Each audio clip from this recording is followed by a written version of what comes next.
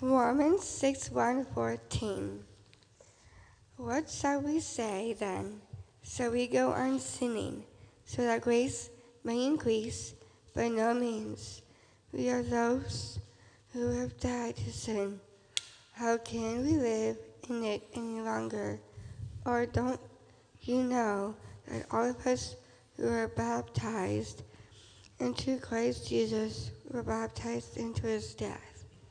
We were therefore buried with him through baptism into death, in order that just as Christ was raised from the dead through the glory of the Father, we too may live a new life. For if we have been united with him in a death like his, we will certainly also be united with him in a resurrection like his. For we knew that our old self was crucified with him, so that the body ruled by sin might be done away with, that we should no longer be slaves to sin. Because anyone who has died has been set free from sin. And now if we die with Christ, we believe that we will also live with him, for we know that since Christ was raised from the dead, he cannot die again. Death no longer has mastery over him. The death he died to sin once for all. But the life he lives to God. In the same way, count yourselves dead to sin, but alive to God in Christ Jesus. Therefore, do not let sin reign in your mortal body, so that you obey its evil desires. Do not offer any part of yourself to sin as an instrument of wickedness, but rather offer yourselves to God as those who have been brought from death to life, and offer every part of yourself to him as an instrument of righteousness. For sin shall no longer be your master, because you're not under the law, but under grace. Thank you. All right. Thank you, Julia, for reading for us, Asher for praying, Lena and Faye for announcements, and all of the other kids that served in ways that I just don't remember right now, but thank you. All right, let me pray. Father, we thank you so much that we have this time to be able to look at your word together. Help us, young and old, to see how you're calling us to be instruments you use to make this world look more like your kingdom in heaven. In Jesus' name we pray, amen. All right, have you ever heard the phrase, if you give them an inch, they'll take a mile? Kids, you know that phrase? So if you don't know that phrase, let me give you an example of how this works. So let's say that you go to your parents and you say, hey, Mom and Dad, can I pick your favorite show? I hear that Bluey is very popular these days. I actually like Bluey. If you don't know Bluey, for those of you who don't have kids, go look it up. You will be delighted. But just for the sake of argument, you go to your parents and you say, hey, I want to watch a Bluey. But then one Bluey becomes 2 Blueys. And then 2 Blueys becomes 3. And then next thing you know, you've spent the morning watching cartoons. And it's not even Saturday morning. So that's an example of, so you give somebody an inch and they take a mile. Well, Paul, in the passage that we're looking at today, he starts off and he's anticipating that somebody might, in the wrong way, think, oh, God has given us an inch, so therefore we can take a mile. Remember in last week's passage, we looked at the abundant provision of God's grace, his overflowing grace. And so Paul starts thinking to himself, you know what? Somebody might hear that and think, well, gosh, if God forgives me of all my sin, then I can just do whatever I want, because after all, he's going to forgive me. And if everybody thinks God's really amazing because he's so forgiving, well, If I give him lots of opportunities to forgive me, it's just going to show how really great he is. And so Paul says in Romans 6:1, what then shall we say? Shall we go on sinning so that grace may increase? By no means. In other words, Paul says, it doesn't work that way. You can't just do whatever you want. When you come to faith in Jesus, this huge change happens in the way that you live your life. That's the way that this good news of who Jesus is and what he has done, that's the way that this good news works.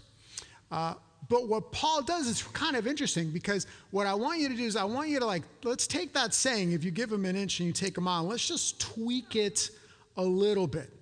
Because I think what Paul is saying here is, okay, if I give you an inch and you take a mile from the regards of sin, then the answer is absolutely not. However, I think what Paul is inviting us to say is that God has given us way more than an inch. And he actually wants us to give way more than a mile. So what is it that God has given us? According to this passage, there's two things that God has given us. He has made us dead to sin and alive in Jesus. And what is it he wants us to give? He wants us to be instruments of righteousness. We're going to talk about what that looks like, okay? So first of all, we're going to look at what it is that he has given us. We're dead to sin, we're alive in Jesus, and then what is it that he's asking of us to be instruments of righteousness? All right, so Paul begins talking about being dead to sin. What on earth is sin? Right? It's important for us to be able to define this term, because the reality is that that's a word that can get thrown around a lot, and we may not necessarily know what it means. Sin is the word that Christianity uses to explain everything that is wrong in us, right? You know, right? You say, this so-and-so should not do this kind of thing, and yet we do it, right? These people who cut you off when you're driving, and then you turn around and you cut somebody off, right? A friend in school who's not nice to you, and then you turn around and you're not nice to somebody else, right? So sin is what describes that we don't live up to our own standard of goodness, let alone God's standard of goodness. But sin also describes everything that is wrong with our world, right? Think of the news and all of the things that you see on the news just this week, right? The shooting in Maine, the war in Israel, the war in Ukraine. Those are just like the three top things on the top of my news feed this week. And there's certainly many, many more. So sin is what describes everything that's wrong with us and everything that's wrong with the world. And what Paul is saying here is that, hey, when you put your faith in Jesus, your relationship to sin has changed. It doesn't mean that we still don't have temptation. It doesn't mean that we don't still sin. But our relationship to sin is that now we are dead to sin. Our relationship to sin has changed.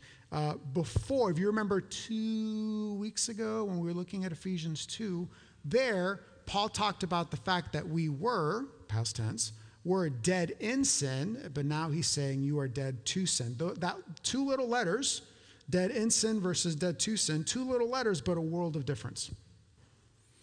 So what does it look like to be dead to sin?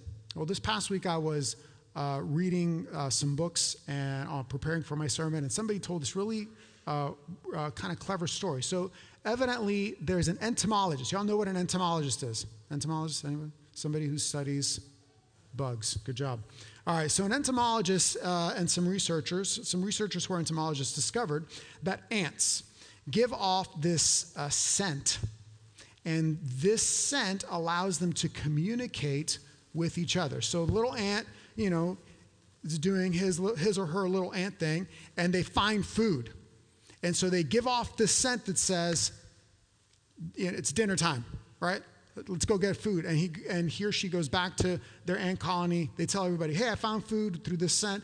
And then everybody follows them in order to go get food. They also can give a scent that says, hey, there's danger. Be careful. And they can give a scent that says, I'm dying or I'm dead. So the scientists decided to try an experiment. What happens when an ant is not dead, not dying, perfectly healthy, but they're giving off the scent that they're dead? So they sprayed a little scent on this one particular ant. It says, I'm dying.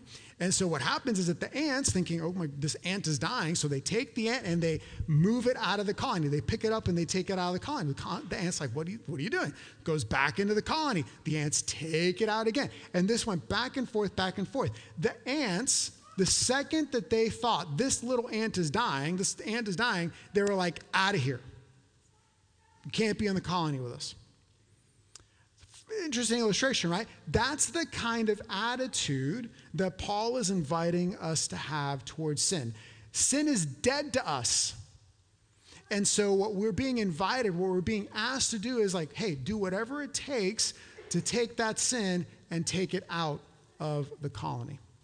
That's the first thing he says. The second thing that he says is that you are alive in Jesus. Verse 4, he says, we were therefore buried with him through baptism into death, in order that just as Christ Jesus was raised from the dead through the glory of the Father, we too might live a new life. For if we have been united with him in a death like his, we will certainly also be united with him in a resurrection like his. So what's happening here is not that Paul is not saying, I got an idea. Let me look for a good illustration. Baptism would be a good illustration. Let me use baptism as an illustration. That's not what he's doing here. What he's doing here is he is actually giving us significant insight into what baptism is and what baptism does. Baptism is a sign that tells us what it is that Jesus has done for us. So again, you're trying to think, okay, kids, how do I help you understand this? So now I want you to imagine that you have a ticket to go to your favorite theme park. Disneyland, right? Universal Studios, Legoland, doesn't matter. You have your ticket, you're going to go to your favorite theme park. Now, you have this ticket. Let's imagine for a second it's an actual physical. You have this ticket, you're holding this ticket. It doesn't do you any good to sit at home with that ticket. Right? You actually have to use the ticket. You've got to go to the park. You've got to give them the ticket. So as long as you have the ticket and you haven't gone, that ticket is a promise of what awaits you when you have gone to the theme park. But unless you use it, it's just a ticket. Now, let's say you take the ticket, you go, you have a great time, you have pictures, you have all these souvenirs that you bought, and then you come back, you're on the other side of having gone to Disneyland, Universal Studios, wherever it is, and you still have the ticket. Now the ticket is a symbol or a sign of the experience you had. It's not pointing ahead to possibly going to the theme park. It's going back and say, hey, remember, this is the day that you went to the theme park. This is what you experienced in the theme park. Well, baptism is a little bit like that in this. When you're baptized as a child, baptism is a sign pointing ahead saying, hey, this is what awaits you when you take the step of faith. It's not, you can have the ticket, but the ticket, unless you actually go to the park, it's not going to let you in, right? Baptism says, hey, these are the promises that are being given to you because you're a part of God's covenant family, but you have to have faith. You have to take the choice of having faith in Jesus Christ in order to be able to have that work. Once you have faith in Jesus, once you've been to the theme park, once you have faith in Jesus, right, then it looks back. Baptism in that respect is saying back and saying, hey, this is what has happened to you. And when you think of baptism from that perspective, when you look at baptism from the I already have faith in Jesus Christ and I'm looking back on my baptism, whether my baptism was as a child or my baptism was as a believer when I was older, that baptism is saying you are united to Jesus' death and resurrection. That sign is saying that spiritually, Jesus' death and burial is your death and burial to sin. And Jesus' resurrection is your resurrection. It's the promise of your resurrection to new life. Amen. And so what happens is that Paul is saying, look, remember your baptism. Because your baptism is a sign that says, promises you, before you have faith, of what will happen, and after you have faith of what God has done, that you are alive in Jesus. All right, so now, remember what we said, that Paul here, you've heard it said, if you give them an inch, they will take them out. But Paul is saying God has given you way more than an inch, and what he's asking of you is way more than a mile. So what is it that he's asking you? He's inviting us to be instruments of righteousness. Now, what is an instrument? An instrument is a tool that is used for a particular purpose. So, for example, a musical instrument is a tool that's used for what? Making music. Come on. All right. Surgical tools are tools that are used for surgery, right? Navigational tools navigational instruments are tools that are used for navigation.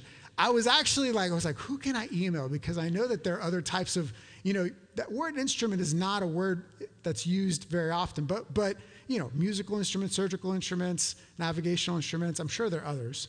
I don't know what they are. Tell me later. What is an instrument of righteousness? It's a tool that God uses in order to display his righteousness. So what Paul is saying is he's saying that those who have trusted in Jesus are instruments of righteousness. Those who have trusted in Jesus, those who have died to sin and are alive in Jesus are now instruments that he uses in order to display his righteousness. So follow the logic, right? Hey, God's grace is overflowing and abundant. You might be tempted to think that therefore, well then, if God will forgive me for whatever I'll do, then I'll just keep on living my life how I want because that's just going to show how amazing God is because he's going to forgive me all the time. And Paul says, no. You can't take an inch. You can't be given an inch and take a mile. You can't do that. That's not by no means, he says. Remember what God has given you. God has given you way more than an inch. You're dead to sin. You're alive in Jesus. Now, because he's given you so much more, he's actually asking something of you. He's asking you to be used by him as an instrument of righteousness. He wants you to be what you were created to be. Remember we talked in this series, what we're doing in this series is we're exploring the story of the Bible and how the Bible is woven together in order to tell us one overarching story. I think here Paul is actually tapping back into the creation story. And how do I think he's doing that? So remember, what were we created to be? We were created to be images of God. And we said that to be an image of God means that you are a two-way mirror. That we are created to reflect God's glory to God, right? The way that we live our lives reflects God and that God is good and that he is great and that he is perfect. But it also, we reflect God out into the world, right? So we reflect glory up to God and we reflect the glory of God out into the world. To be an instrument of righteousness, right, is to tap back into that being an image bearer. It's a way of our saying like, hey, I'm going to live as a person who has died to sin and is alive in Jesus.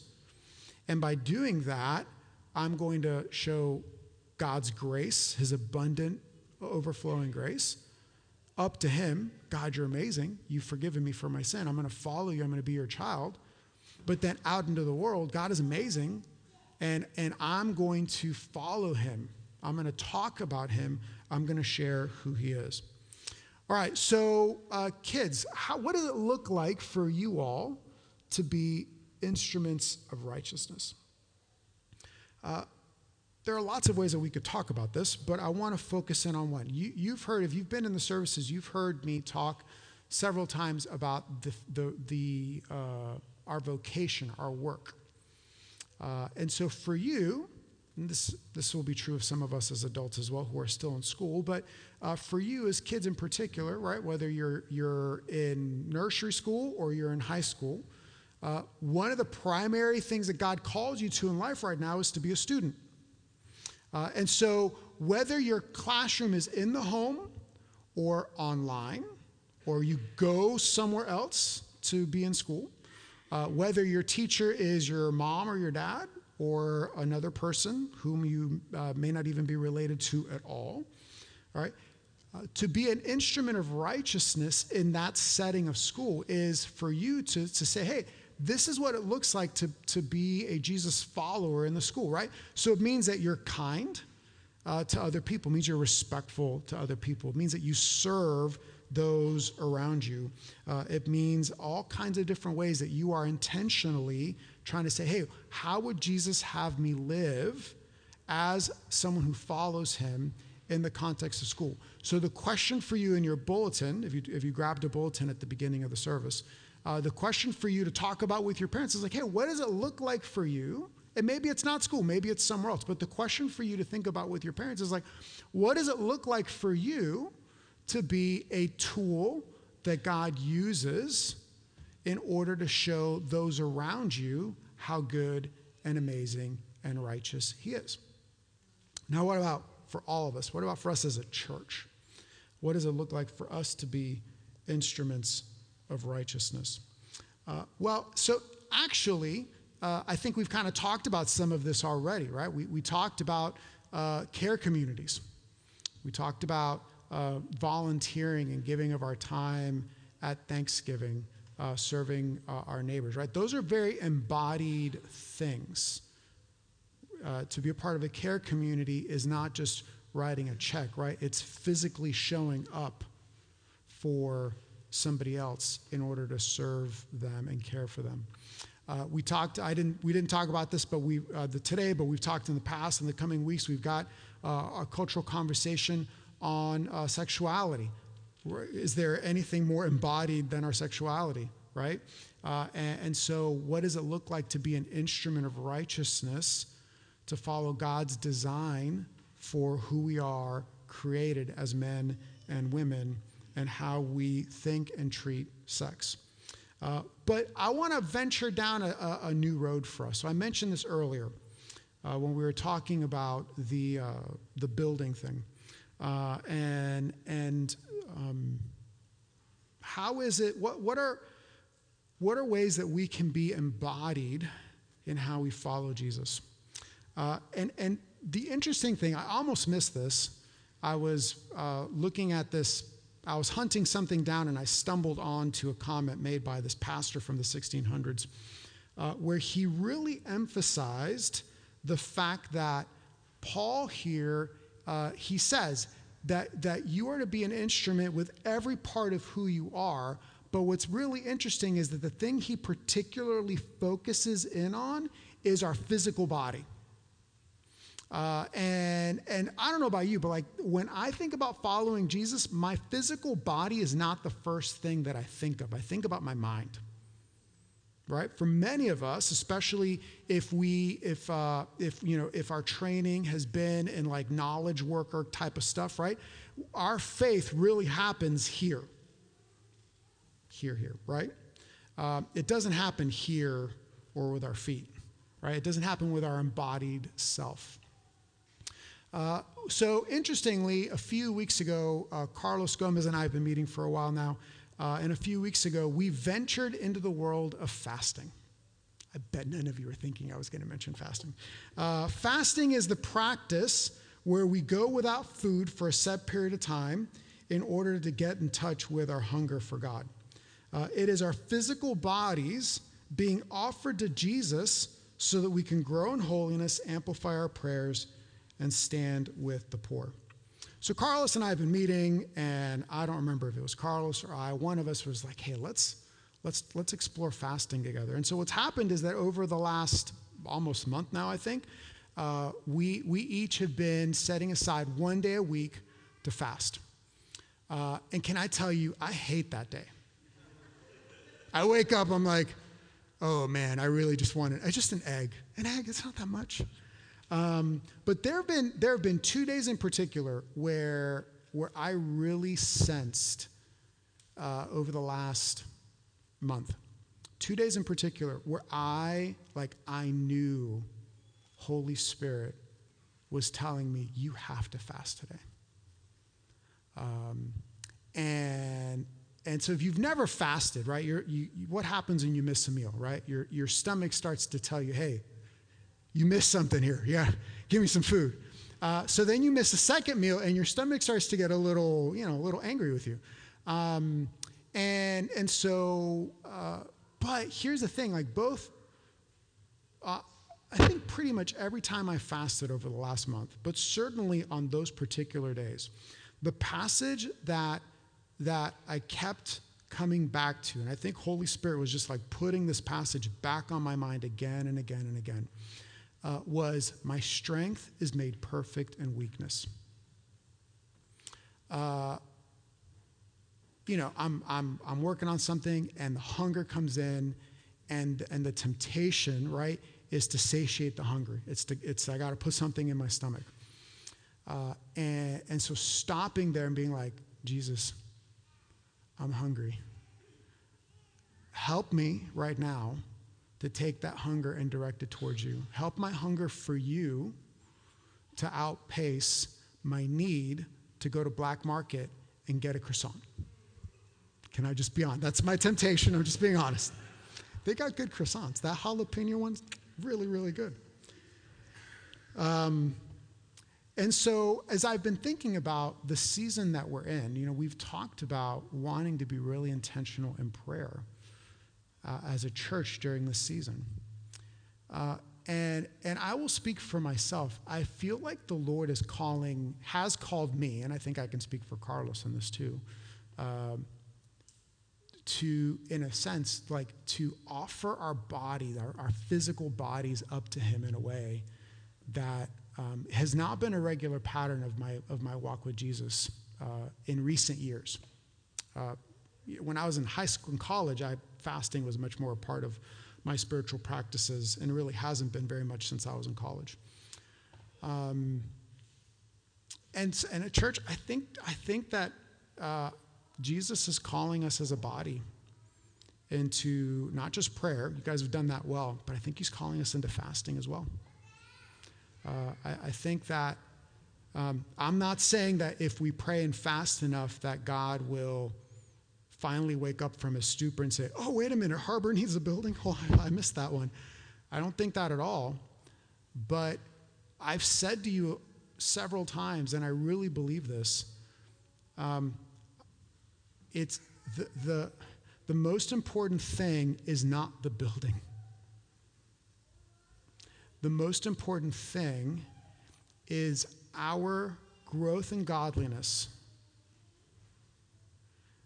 It is how we are going to respond collectively and individually to what Jesus is doing in us right now. And so I don't have this all figured out yet. I'm not going to roll out a plan or anything like that, because literally this was like the last 2 days where it just kind of coalesced. It started with a staff meeting, and then it just kind of coalesced for me really yesterday. So, more information forthcoming. But I felt really compelled today when we're particularly talking about like being instruments of righteousness as people with bodies, not just as heads on sticks, but as embodied people, to say that Jesus, I think, is calling us to follow him in that. And I don't know what he's going to do with it, but he's been really, really good to us up until now. So I'm just expecting more of the same. That's not going to mean it's going to be easy, but he's been good in the midst of hard stuff. He's been good. All right, so you have heard it said, if you give him an inch, they'll take a mile. But I say to you, God has given you way more than an inch. And so he's asking you to join him in the long road of obedience, to be tools of righteousness, instruments he uses to show everybody how really awesome he is. All right, let's pray. Gracious God, we thank you so much for this time that you've given us to reflect on this passage. Thank you for our kids, and that they are just as much a part of this as those of us who are adults are. Gracious God, we ask that you would please help us as we seek to follow you, as we seek to love you and honor you. In Jesus' name we pray.